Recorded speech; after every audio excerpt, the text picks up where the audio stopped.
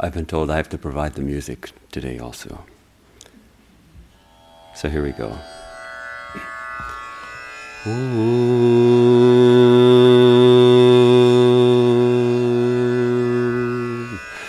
Vedanta vakyeshu sadaramanto bhikshana matrena chatushtimantaha vishukamanta karane charanta kaupinavantaha khalu bhagyavantaha mulantaru kevalamaashrayantaha panidvayam bhuktumamantrayantaha kamthamiva shrimapi kutsayantaha kaupinavantaha khalu bhagyavantaha svananda bhave paritushtimantaha sushanta sarvendriya vrittimantaha ahar-nisham brahma sukhe ramantaha kaupinavantaha khalu bhagyavantaha dehadibhavam parivartayantaha svatmanamātmanyavilokayantaha nam tam namadhyam nabahismarantaha kaupinavantaha khalu bhagyavantaha brahmaksharam pavanamuccharanto brahmahamasmiti vibhavayantaha bhikshashino dikshu paribhramantaha kaupinavantaha khalu bhagyavantaha kaupinavantaha khalu bhagyavantaha.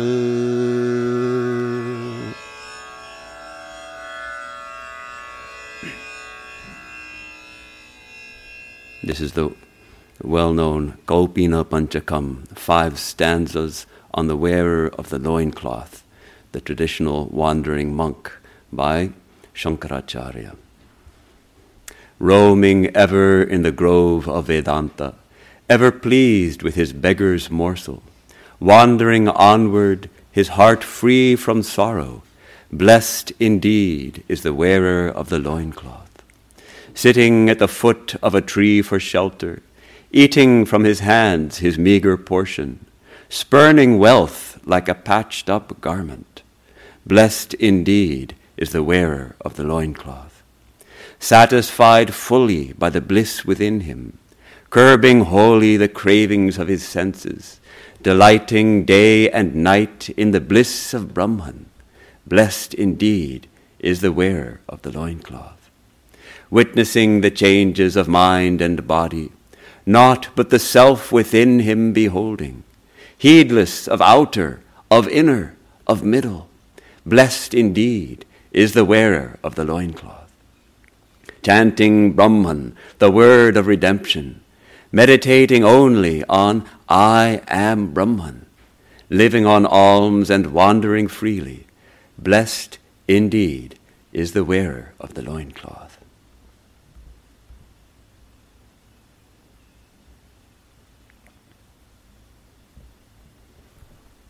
So this is beautiful hymn that we monks like to chant because it reminds us of that tradition of wandering, depending only on God, dedicating our life to that one goal alone, God realization, and not wanting anything else.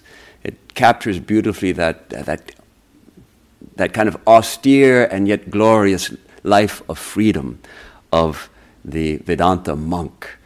So that seemed to me to be an appropriate introduction to today's talk, because today our topic is the call of the Spirit. The ever-present reality, which is existence, it is consciousness itself, it is love and bliss itself, is ever shining in our hearts and in the hearts of all. Behind everything, in the heart of everything, is the reality. This is the teaching of Vedanta. Our sages, our teachers tell us this. Swami Vivekananda says, "I have seen nothing but God all my life, nor have you. He is everywhere, saying, 'I am.' The moment you feel, 'I am,' you are conscious of existence. Where shall we go to find God if we cannot find Him in our own hearts and in every living being?"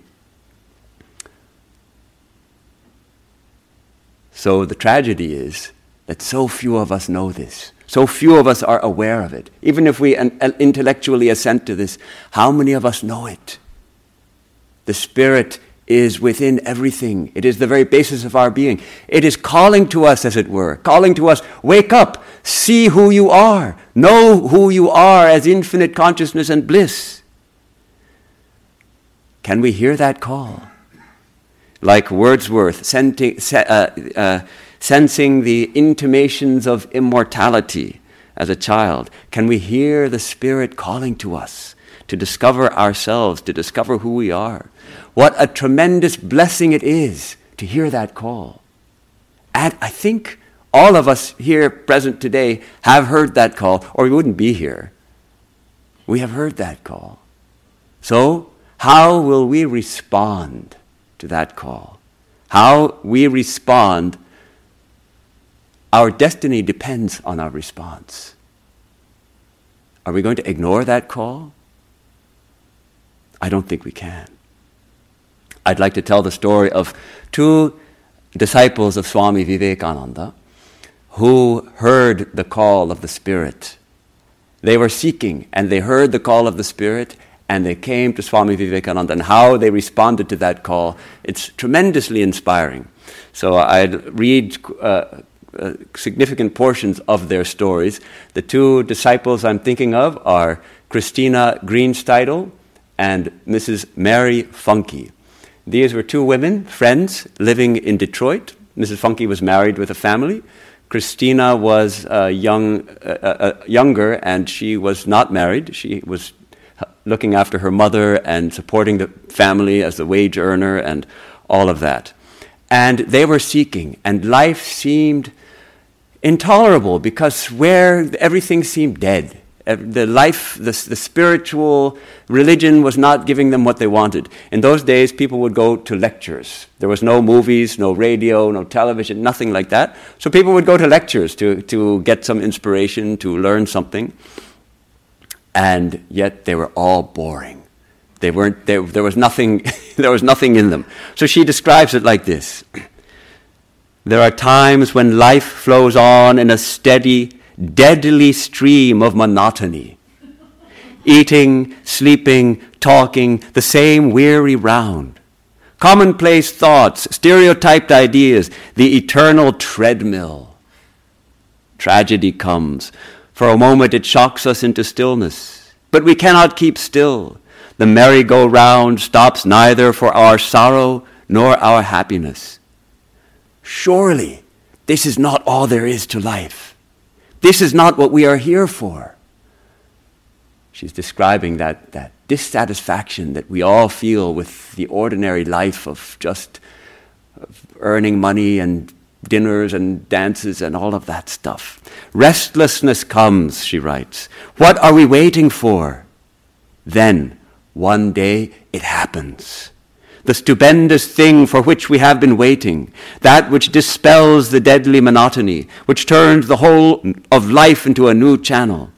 Our restlessness is stilled forever. And then this happens.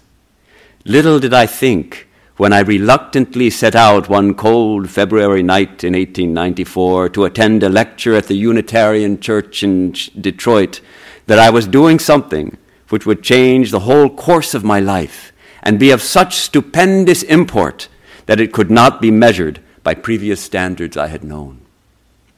Attending lectures had been part of the deadly monotony.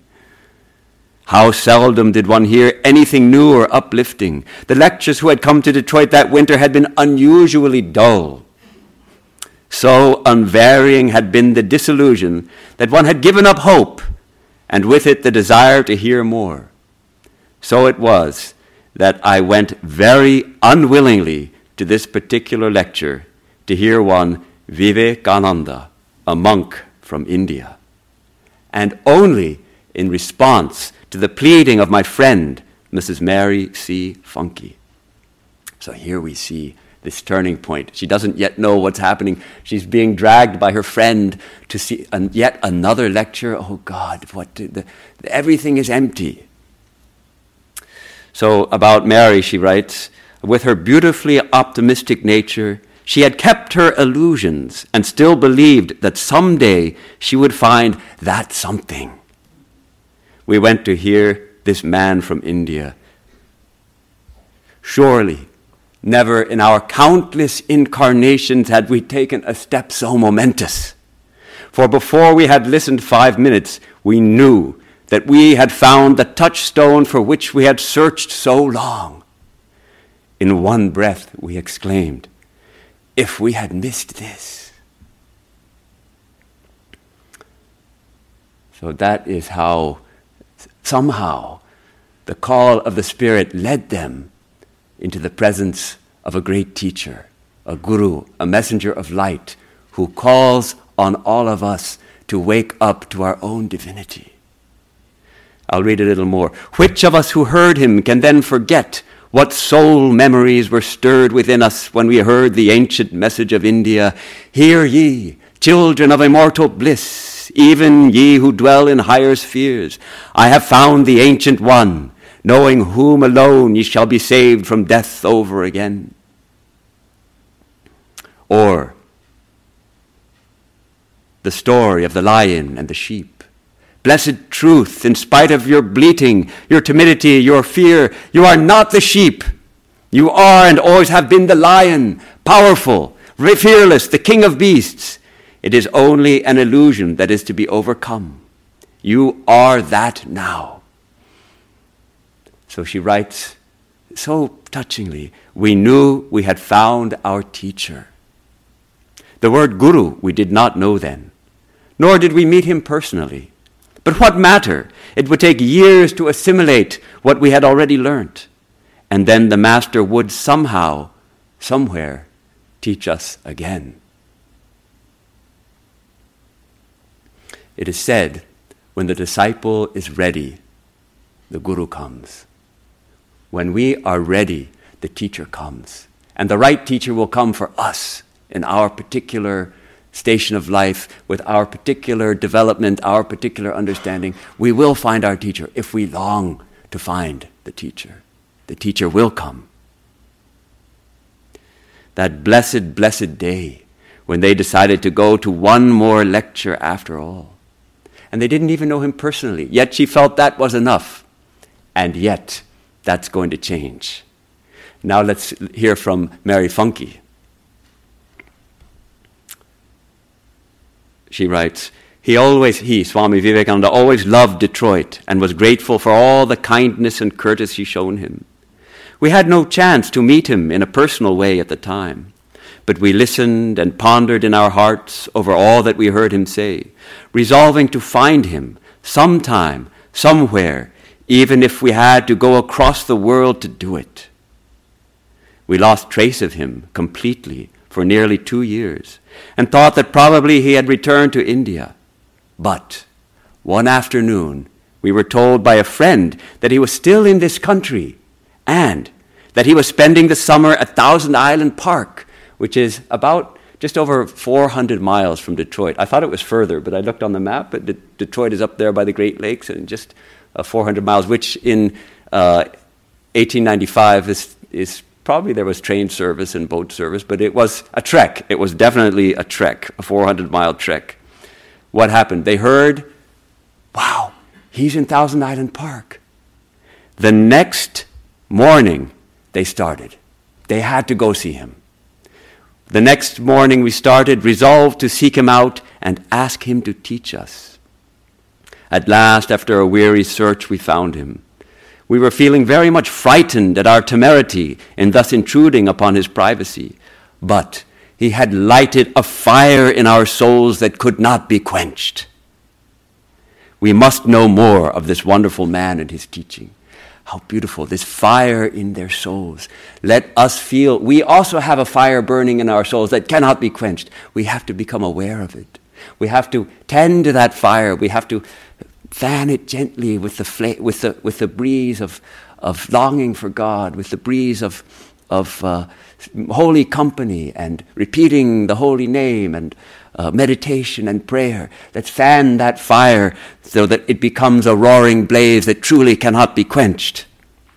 Because that fire brought them to the feet of Swami Vivekananda. Their hour had struck. They could no longer ignore the imperative to seek out the teacher. They could set aside all thoughts of propriety.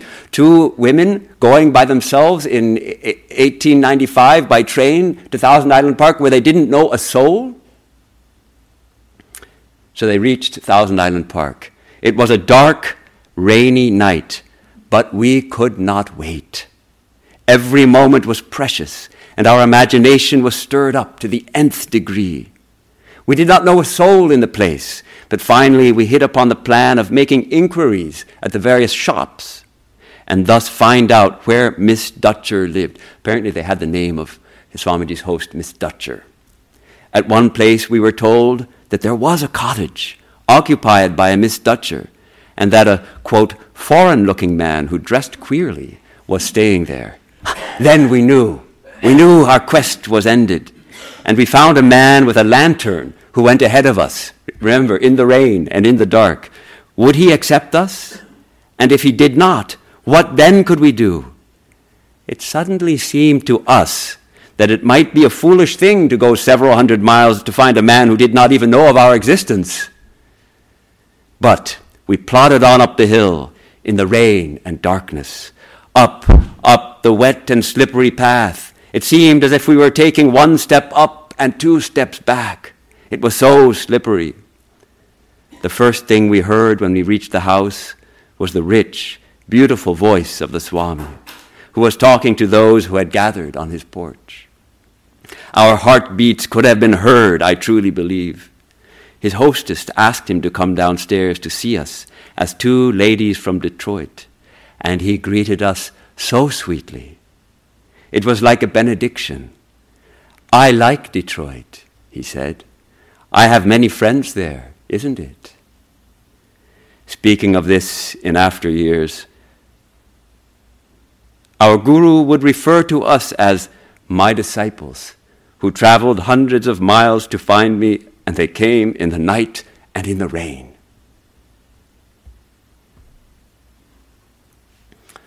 So this is what longing can do. When we get that kind of longing, we go, we take whatever it takes.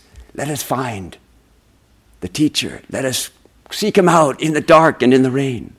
And then the last part, they had planned out what to say. We had thought of what to say to him. But when we realized that we had really found him, we instantly forgot all our fine speeches. And one of us blurted out, "We came from Detroit and Mrs. P sent us to you."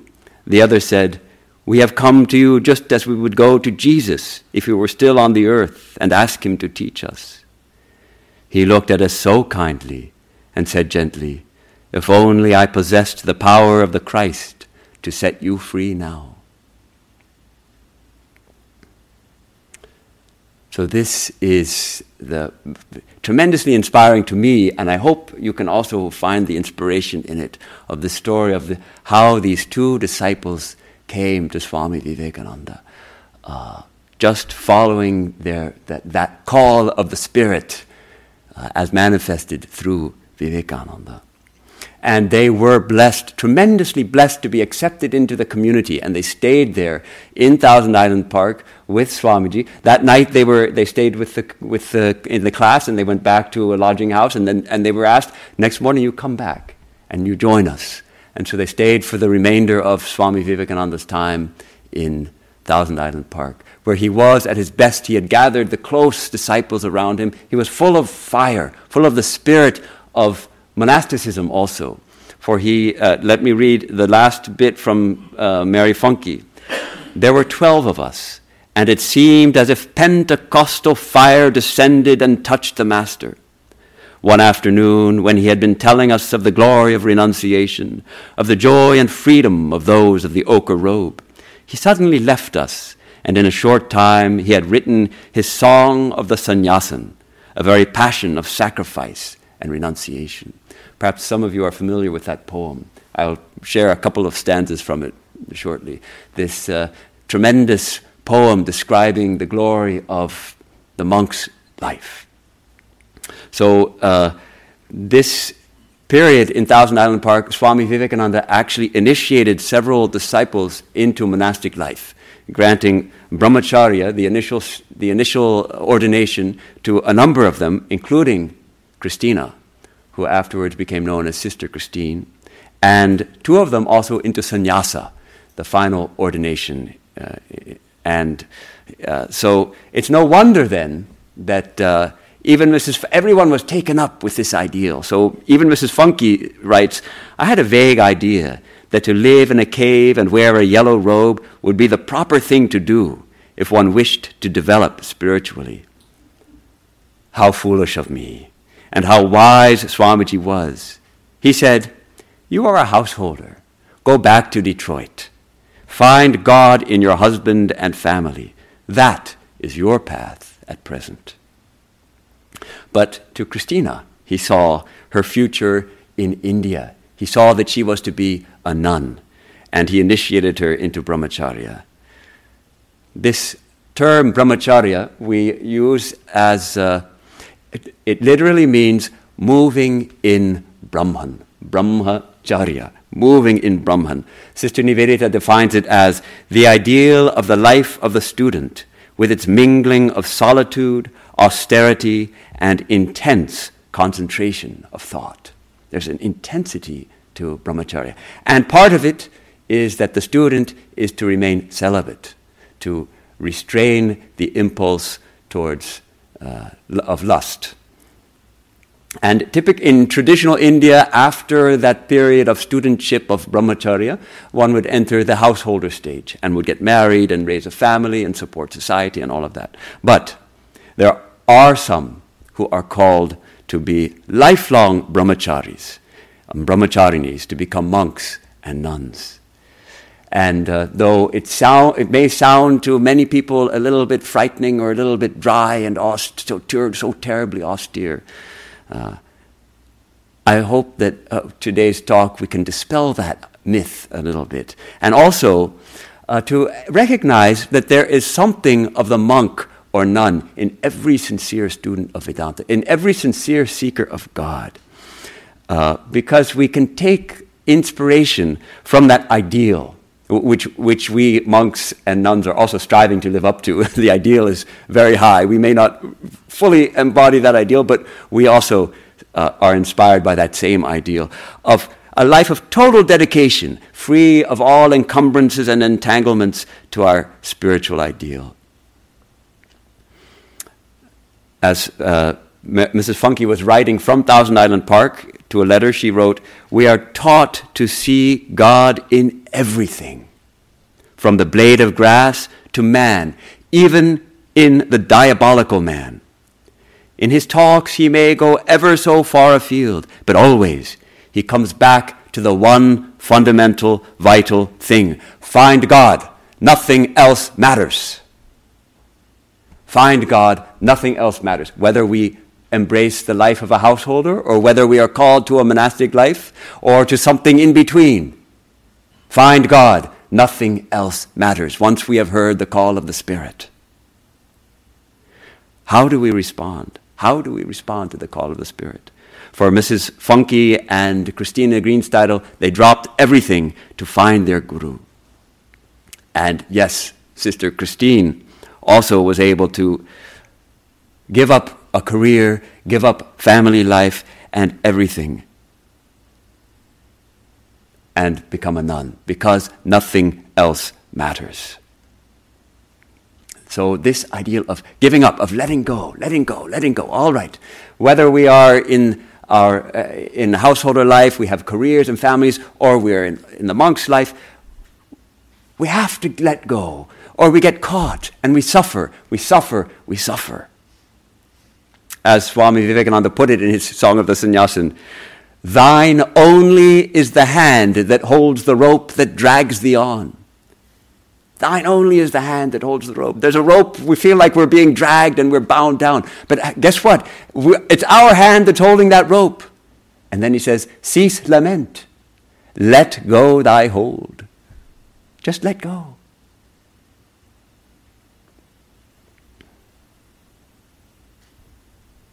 Sannyasa, this tradition of sannyasa of India, is a tradition of Advaita Vedanta, non-dual Vedanta. So that tradition affirms that ultimately there is only one infinite existence, and it is of the very nature of consciousness and bliss, and you and I and everyone and everything is an embodiment, a manifestation of that. And ultimately, there is no separation. It is not that we are separate. We all become one, as all the rivers flow into the one ocean, as all the raindrops fall into the one ocean. It's one infinite ocean, and that thou art, says Vedanta. So let me read the first stanza of this Song of the Sannyasin, which for monks and nuns, of course, is tremendously inspiring, and I think it's very inspiring for any true seeker of the divine. He starts it with this line, wake up the note, the song that had its birth far off, where worldly taint could never reach, in mountain caves and glades of forest deep, whose calm no sigh for lust or wealth or fame could ever dare to break, where rolled the stream of knowledge, truth, and bliss that follows both. Sing high that note, Sannyasin bold, say Om, Tat Sat, Om. So each stanza of this poem ends with this Sannyasin bold, say Om, Tat Sat, Om. There is a boldness that we need in spiritual life, to say, yes, this is what matters to me. This is more important than anything else, more important than career, more important than family, more important than pleasures and good food. I want to find God. This is it. So there's a boldness. We need to be bold. Whether we are monks or householders or anything else, boldness is required. Fearlessness is required. And Sannyasin bold, say Om Tat Sat Om. This is a traditional formula indicating that infinite reality. Om is the syllable of Brahman, expressing that infinite, all-encompassing reality. And Tat Sat literally means that existence. Om, that existence. That is, Om is the only existence. It is that reality. It is the reality. And thou art that. And it's so touching, this idea that wake up the note. We're asleep still. We have to wake up that note. What is that note? The note that was sung by the ancient sages in distant places who went up to the caves of the Himalayas and the glades of the forests to realize the self and proclaim, this is the reality. We are infinite bliss. Realize it. Wake up and realize it.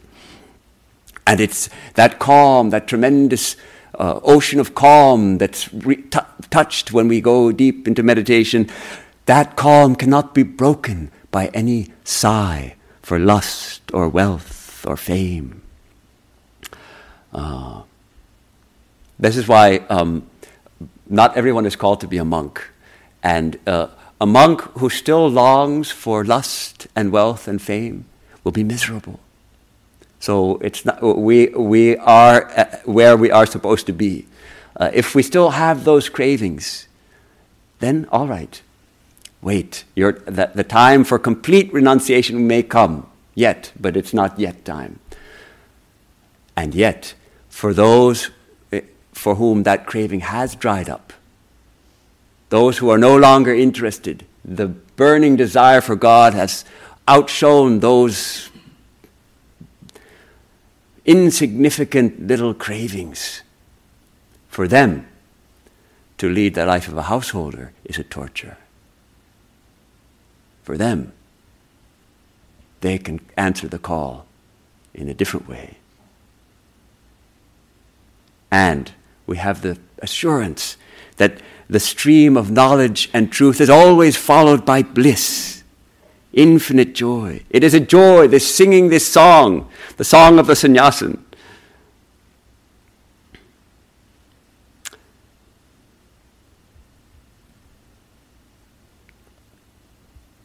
One more stanza. Strike off thy fetters, the second stanza. Strike off thy fetters, bonds that bind thee down, of shining gold or darker, baser ore. Love, hate, good, bad, and all the dual throng. No, slave is slave, caressed or whipped, not free. For fetters, though of gold, are not less strong to bind. Then off with them, sannyasin bold. Say Om, Tat Sat Om. This idea that we are in slavery, this is the impulse of the monk. Cut it off. Like the Bhagavad Gita, Sri Krishna describes this world as a tremendous tree, an infinite tree with a banyan tree with the roots above and the leaves below, and it's a tremendous tree, and we are caught in it. And what are we asked to do? What do we do about this tree? We have to take an axe and sharpen it tremendously with viveka, with discernment and with detachment, and take that axe of detachment and just cut the whole tree down. We won't be able to extricate ourselves from it. We just cut it. Strike off thy fetters. Yes, this ideal of detachment leads to wonderful freedom and joy. It's not something dry and painful. When we recognize it, how free we can be, how free we can feel. You know, I remember when I was living in San Francisco, and Swami Sarvadevanandaji, head of our center, he came up to Berkeley. And so I went over to see him. And I was already feeling somewhat drawn to this life. And he started putting the pressure on me. He was saying, "Oh, you come down and stay with us. It's wonderful." And I said, "But I have a car."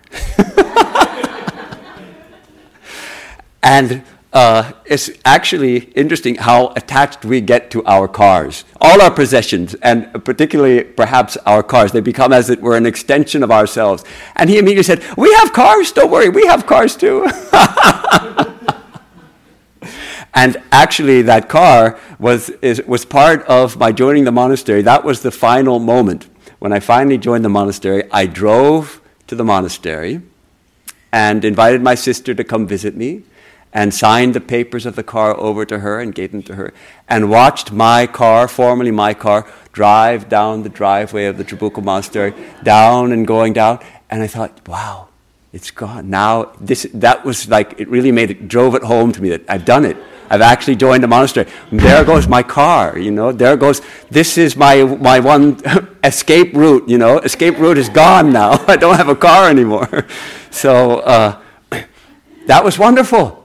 It was a tremendous feeling of freedom. Okay, no more. I don't have a car. I don't have to worry about a car anymore. Fantastic. We still have cars, and we have to look after them, but it's not my car. There's a great lesson for all of us, even if we're not monks. Do we look at it as my car? Or what if we called it God's car? And I'm just taking care of it. What if instead of saying my house, we called it God's house? You know, there are devotees who name their houses as, say, Ramakrishna Kutir, Ramakrishna Cottage. This is Ramakrishna's cottage, or Holy Mother Home, or so give it some name, and they'll put a sign out front even. So to make it real, this is really the name of the house. It's not my house. It's Holy Mother's house. It's God's house. I'm just living here, and I'm taking care of it. It's God's house. We want to possess, and yet we get possessed. We want to hold so many things, and rather we are held by those things. We want to enjoy so much, and yet we become enjoyed. We become worn out. We become dried up by all our possessions, all our enjoyments, everything. Cut it off. Strike off your fetters. One of the glories, the real glories of Indian culture, is its recognition of this call to give up and seek God alone. It recognizes that there are those who hear the call of the Spirit so loudly that they can no longer follow the usual path. They march to a different drummer. They take the road less traveled, as it were. And India recognizes that and says, all power to you. May you attain the goal. We will give you sustenance. We'll feed you. We'll give you the simple clothes. We're not going to put you in a luxury palace, but we'll give you what you need. The basics of life: little food, little clothing. It's a warm country, so how much do you need? We will give you that so that you can lead that dedicated life and pray for us and bless us. So that is one of the glories of India and Indian culture, and really of the culture of the Vedanta societies here, because we who are living this monastic life, we're tremendously grateful to all of you who make it possible, because it's those of you who are not monastics support the Vedanta society with your volunteer service and your donations, and that makes it possible for us to lead this life. So we're deeply and humbly grateful.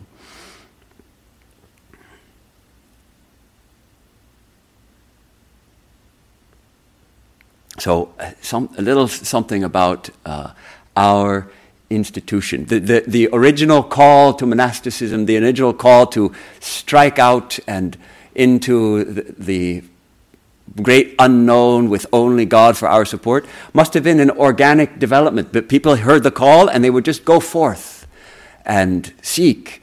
And people would feed those people who have become completely mad for God. Sri Ramakrishna used to say, everybody in this world is mad. Some people are mad for money. Some people are mad for sex. Some people are mad for name and fame. Be mad for God. I'm mad for God. What's wrong with that? Everybody's mad. Be mad for God. So those who become mad for God, where that's the only thing that remains. Now, gradually, some institutions came up to support that call. And there are some formal ordinations that developed, and the taking of vows and monastic orders came up. And our monastic order is called the Ramakrishna order. It's a relatively new order of monastics, founded by Sri Ramakrishna himself. He gave this ochre-colored cloth to 12 of his disciples, and gradually, actually, the cadre of original monks grew to 16. And then Swami Vivekananda set it on a firm foundation and organized it. It's also in the lineage of Shankaracharya, the great teacher of non-dualism. The 10 orders of monks in India, I should say monks and nuns, with the names like Saraswati and Giri and Puri. We in the Ramakrishna order are in the Puri lineage. So my full name is actually Swami Mahayogananda Puri. We usually drop the Puri. Or somebody accused us, actually, you people in the Ramakrishna order, you eat the Puri. Because the Puri also means a fried bread. So you eat the Puri, because we don't usually use it. But among the traditional monks, you're supposed to use that term also. So Swami Vivekananda placed this ideal for our order. and probably you've heard this many times, Atmano mokshartham jagad hitaya cha. For the sake of one's own liberation, one's own spiritual illumination, and for the compassion, for the blessing of the world, for the good of everyone, for the good of every being. So, and these two are not opposed to each other. They go hand in hand. On the one hand, seeking for my own illumination and recognizing that we're all in this together, in a sense. And so every being is a manifestation of the divine. It's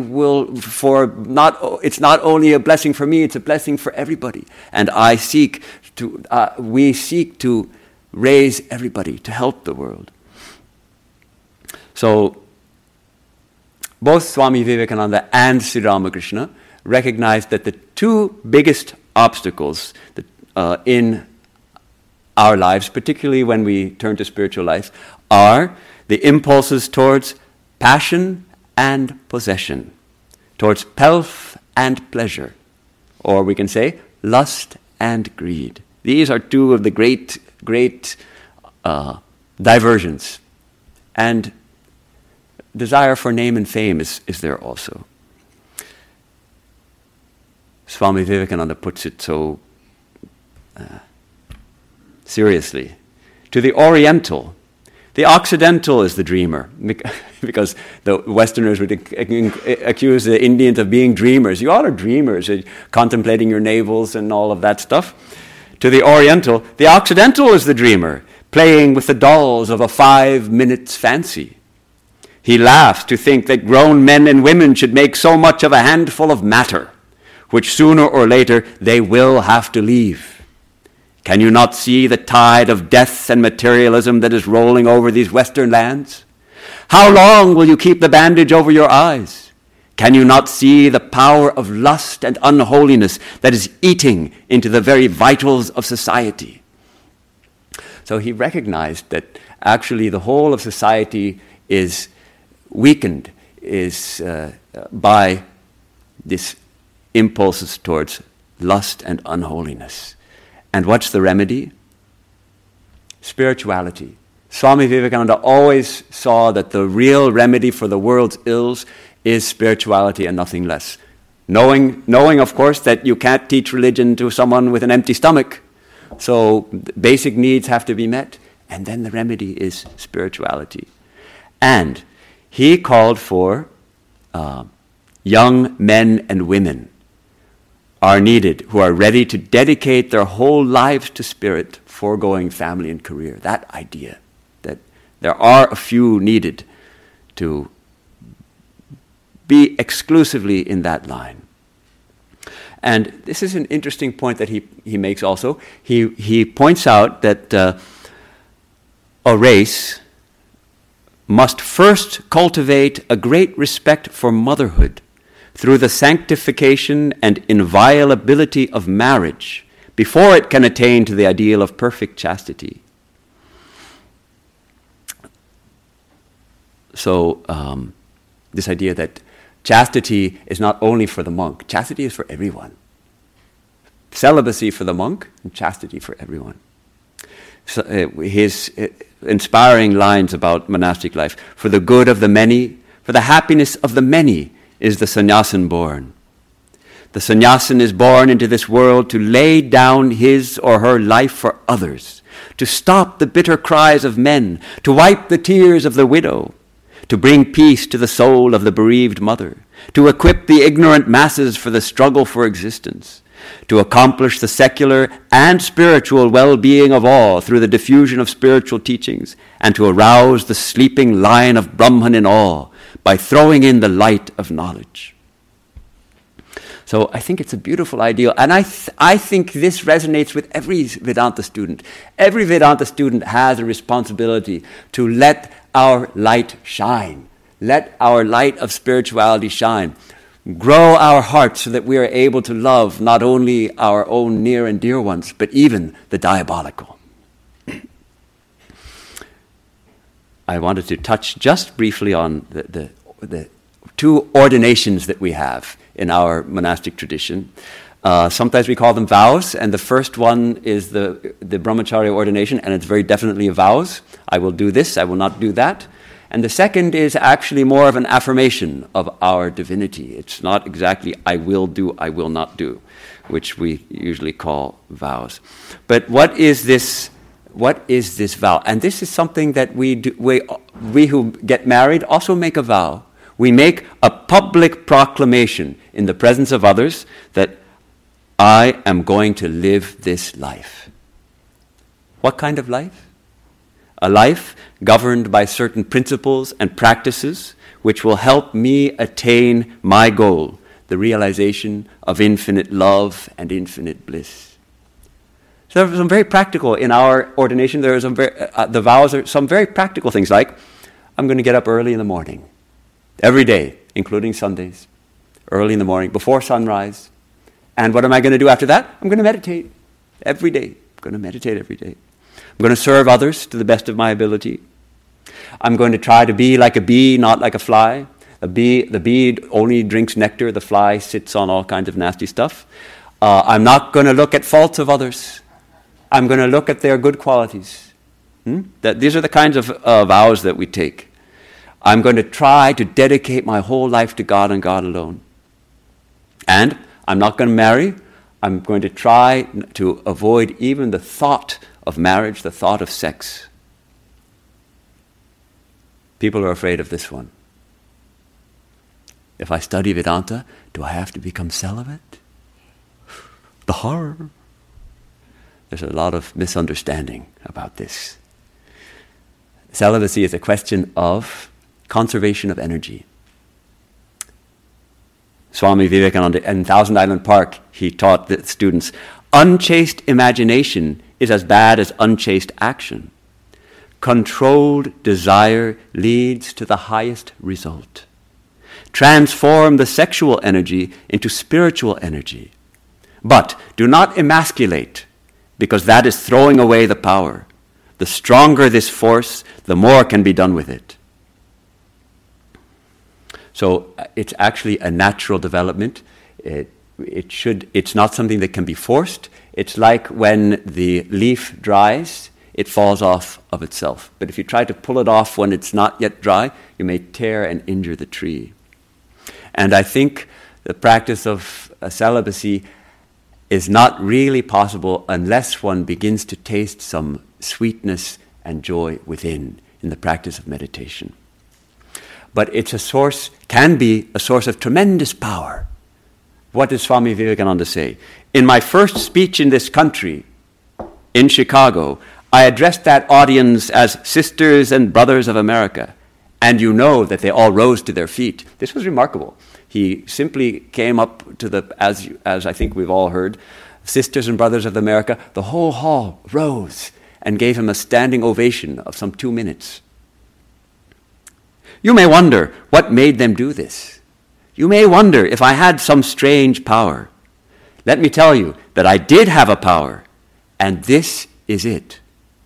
Never once in my life did I allow myself to have even one sexual thought. I trained my mind, my thinking, and the powers that man usually uses along that line, I put into a higher channel, and it developed a force so strong that nothing could resist it.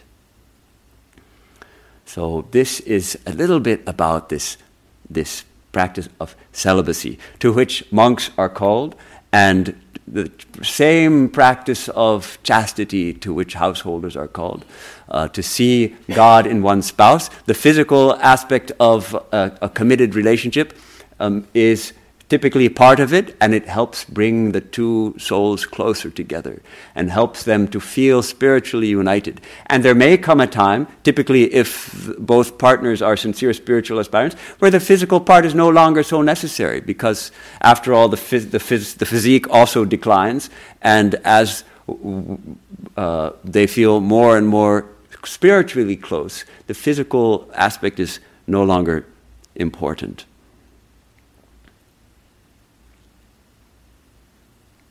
So this ordination is a source of great strength. Just like a marriage vow is a source of great strength. Well, I've told everybody I'm going to do this, and I've got this ring on my finger, so I'm not going to look at other people.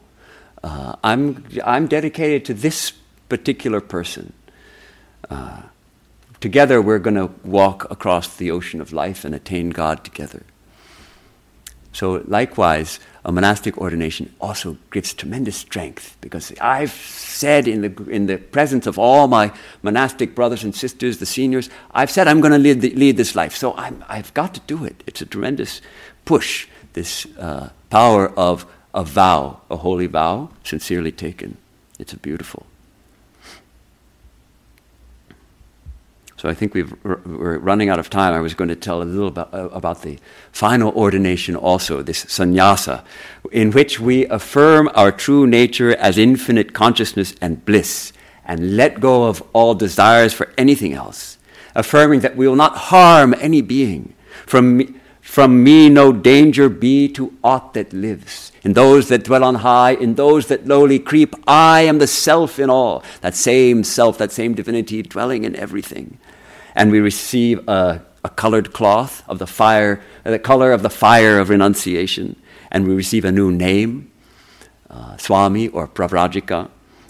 And the one fascinating part of the procedure of this final ordination is that the day before, we do a funeral service for everybody, our ancestors, our parents, whether they're living or dead. We do a funeral service because afterwards we won't be able to do that. And then we perform our own funeral service because we'll have no kids to do it for us. So we perform our own funeral service, and then we have died, as it were. And the actual ceremony is done before a sacred fire. Perhaps most of you have attended a homa fire here in the pavilion. It's just like that. We make a homa fire, and then we offer sacred leaves dipped in clarified butter or ghee into the fire with each affirmation and the mantra swaha. So may my body, my mind, and everything be purified, and may I realize that I am the ever pure light divine. Swaha. Again and again. We get our heads shaved, but we keep a little tuft, because that's the tradition of India. And at the time of sannyasa, that tuft gets cut off, and we put that tuft also into the fire. And there's a special Swami mantra which is also given. So henceforth, the old person has died, and a new birth has taken place. So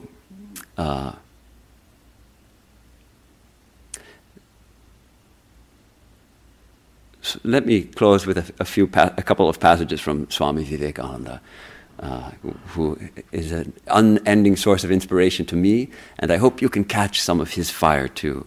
What the world wants today, said the Swami, Sister Nivedita is recording this, what the world wants today, said the Swami, the determination to throw a bomb, as he called it, evidently taking sudden possession of him. What the world wants today is 20 men and women who can dare to stand in the street yonder and say that they possess nothing but God. Who will go? He had risen to his feet by this time and stood looking around his audience as if begging some of them to join him. Why should one fear? And then, in tones of which even now I can hear again the thunderous conviction, if this is true, what else could matter? If it is not true, what do our lives matter? True. This is it. If God is not true, what do our lives matter? It's meaningless, utterly meaningless. But if it is true, what else matters? What else could matter? For all of us, possess nothing but God. Know that when dedicate our houses, our funds, be caretakers of our funds. Dedicate our funds, everything to God, and be simply caretakers. What else could we possibly possess? Because everything else will be torn away from us at death, if not before. Everything that we think we own will be torn away from us, including our bodies. But not the divine, not who we truly are. That is our only possession, actually. So who can dare stand on the street corner and proclaim it loudly, I possess nothing but God? So, Swami Vivekananda spoke only twice of his master, Sri Ramakrishna, and the first time he spoke of him in public, in public from the platform, in New York, Madison Square Gardens, and at the end of that talk he gave this tremendous call to this response to the call of the Spirit, the monastic response. And he says, such renunciation is what this age requires. The kind of renunciation of Sri Ramakrishna, who couldn't even touch money. Men and women of today, if there be among you any pure, fresh flower, let it be laid on the altar of God. If there are among you any who, being young, do not desire to return into the world, let them give up. Let them renounce. This is the one secret of spirituality, renunciation. Stand up and strike. The very sight of you will fill the worldly mind, the wealth-seeking mind, with terror. If you can renounce all wealth and all sex, it will not be necessary for you to speak. Your lotus will have blossomed, and the Spirit will spread. Whoever approaches you will be warmed, as it were, by the fire of your spirituality. This is the message of Sri Ramakrishna to the modern world. Care not for doctrines or for dogmas, for sects or for churches. All these count for but little compared with the essence of existence which is in each one and called spirituality. Therefore, my Master's message to the world is, be ye all spiritual. Get ye first realization. And to the young and strong of every country, he would cry that the time is come for renunciation. Renounce for the sake of humanity. You have talked of the love of man till the thing is in danger of becoming words alone. The time is come to act. The call now is do. Leap into the breach and save the world. So this is Swami Vivekananda's call. You know, we've talked about the call of the Spirit. The Gurus call us. This is Swami Vivekananda's call, calling us to be spiritual. Sri Ramakrishna used to, at the end of he knew his disciples were coming. He would climb up to the roof of the mansion of the proprietors of the Kali temple where he lived. He would, at the end of the day, his disciples still hadn't come. He would go up to the roof and he would break down weeping. And he would say, my children, where are you? Come to me. Where are you? Come to me. And finally, they began to come. And that call of Sri Ramakrishna is still resounding. My children, come to me. The Spirit is calling to us. Come, come. Just as the ancient sage called out, hear, ye children of immortal bliss. This is the call of the Spirit constantly calling us. How are we going to respond? The Spirit is always calling us to be present, to see the divine, to know that we are that. If this were not so, our lives would be meaningless. But it is so, and ultimately nothing else matters. So this is the question I leave with you today. How will we answer this call? How will we answer the call to see the divine shining in our hearts and in every heart? How will we answer the call of the Spirit? Thank you. And there's no choir, so I have to give the closing song also, but it's just going to be a chant, a short chant. Om sarve bhavantu sukhinah, sarve santu niramayah, sarve bhadrani pashyantu ma kaschid dukkha bhag bhavet. Durjana sajjano bhuyat sajjana shanti mapnuyat, shanto muccheta bandhebhyo muktaschanyan vimochayet. Swasti prajabhyah paripalayantan nyayena margena mahi mahishah, go brahmanebhyah shubhamastu nityam, loka samasta sukhino bhavantu, loka samasta sukhino bhavantu. Om Shanti Shanti Shanti.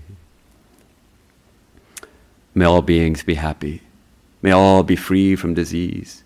May all experience the highest good. May no one suffer misery. May the wicked become virtuous. May the virtuous attain to peace. May the peaceful be free from bondage. May the freed lead others to freedom. May blessings betide all people. May our leaders protect the earth and her people with wisdom and compassion. May true well-being ever bless all seekers of truth. May all beings in all the worlds be happy. Om, peace, peace, peace.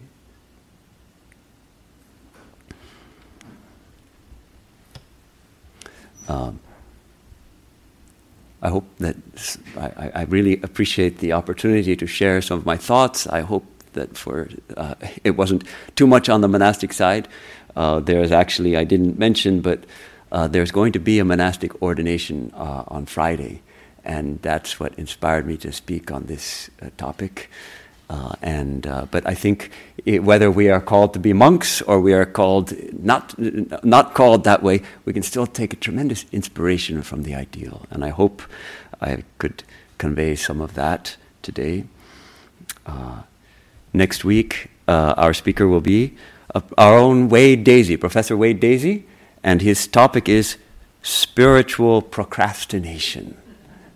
So that'll be next week at 11. And I would like to ask us to close today by chanting together the word peace in considering all the strife that's going on in different parts of the world and all the wars. I invite you to join me in chanting the word peace in 4 sacred languages: Arabic, Hebrew, Sanskrit, and English. That will be Salam, Shalom, Shanti, peace. We'll chant 3 times. Salam, Shalom, Shanti, peace. Salam, Shalom, Shanti, peace. Salam, Shalom, Shanti, peace, peace, peace.